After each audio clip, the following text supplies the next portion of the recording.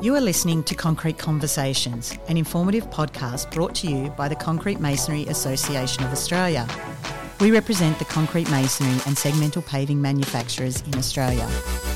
Our podcast will discuss technical information and case studies with some special guests from our industry. I'm your host, Kathy Inglis, on behalf of the Concrete Masonry Association.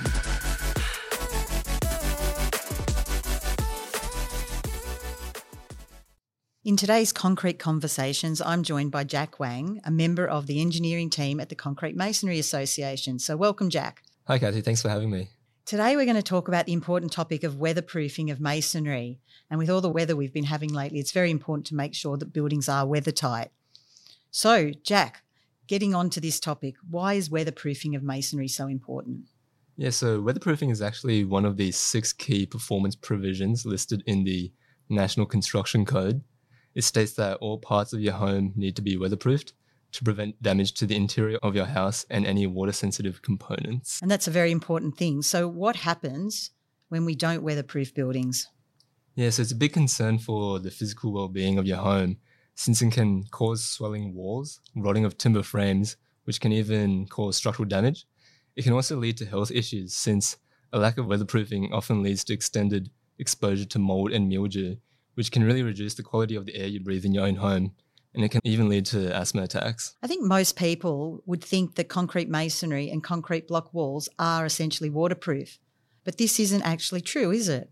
Yeah, it's not. So concrete masonry is actually a water-resistant material. It's not waterproof. Concrete's considered porous, meaning it has tiny holes that allow air and water to slowly make its way through. While water can't freely pass through concrete masonry, it can pass through over time through hydrostatic pressure or capillary action. Water can also enter at cracks, structural defects, or even improperly designed joints. The amount of water that can make its way through is typically really little, but if you give it enough time, the water infiltration can really create the negative effects that I've mentioned earlier.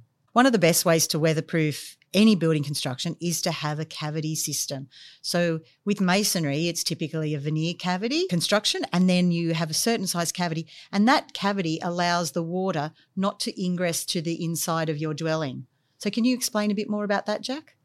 Yeah, so the cavity mitigates any material that moisture can travel across, It's like there's no bridges in the cavity for any moisture to make its way into the interior of your house. And it should be noted, though, that if the cavity is bridged in any way, that this provision is not necessarily true and other waterproofing options must be considered. Yeah. So properly built cavity construction will not allow the water to progress into the inside of the home. And that's always combined with appropriate damp-proof courses and flashings. So maybe you could explain a bit more about that. Yeah, so damp-proof courses, also known as DPC, they prevent moisture migrating from the ground up the wall through capillary action. DPC is pretty much just a waterproof sheet, like a material that acts as a horizontal barrier. And flashings are waterproof barriers that collect water penetrating the exterior and redirect it away from the building interior. They're typically used in conjunction with weep holes to discharge the water. Otherwise, the moisture can end up accumulating in the cavity. And that's well explained, because it's very important to be able to get the water, any water that's there, out to the outside of the structure, but also to make sure nothing can rise up from the ground, and that's what the DPC does. Yes, that's correct.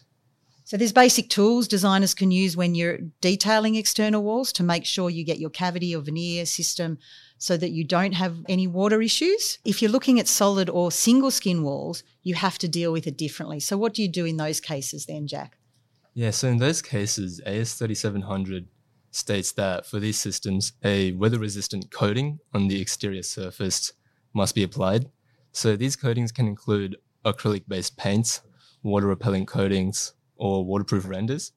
So each coating has its own specific requirements, such as how many coats should be applied and the order these coats are applied on the wall. Also worth noting that weatherproofing the internal face of single-leaf walls are available but fall outside the scope of the Australian standards. And this type of waterproofing prevents water from entering occupied space. Thanks for explaining that, Jack. And I think it's worth recognising that coming in the National Construction Code 2022, that any masonry built to AS 3700, the standard, is deemed to meet the performance requirements of the National Construction Code for weather tightness. This recognises the historical performance of masonry in weather tightness of buildings because they are cavity-built systems. So just to summarise what we've been discussing, Jack, so we know that weather tightness is very important for buildings because of health issues and building structural issues and the building performance. Yes.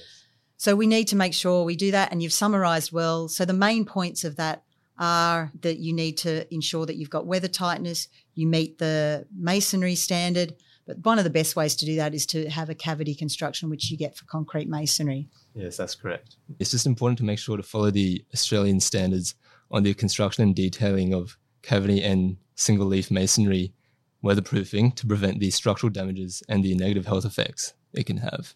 Well, thank you, Jack. In addition to the weather tightness, it's important about the durability, and concrete masonry is one of those materials that will withstand all sorts of weather events. So if you do your weather tightness details properly, you will have a building that won't have structural damage and won't have ill health effects. Yes. So thank you, Jack, for joining me on Concrete Conversations today. All good. Thank you, Kathy, for having me.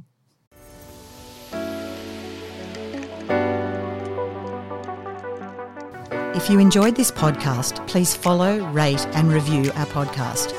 We're always looking for ideas of what to talk about. If you have an idea of what you would like to hear, there is a link in our show notes to let us know.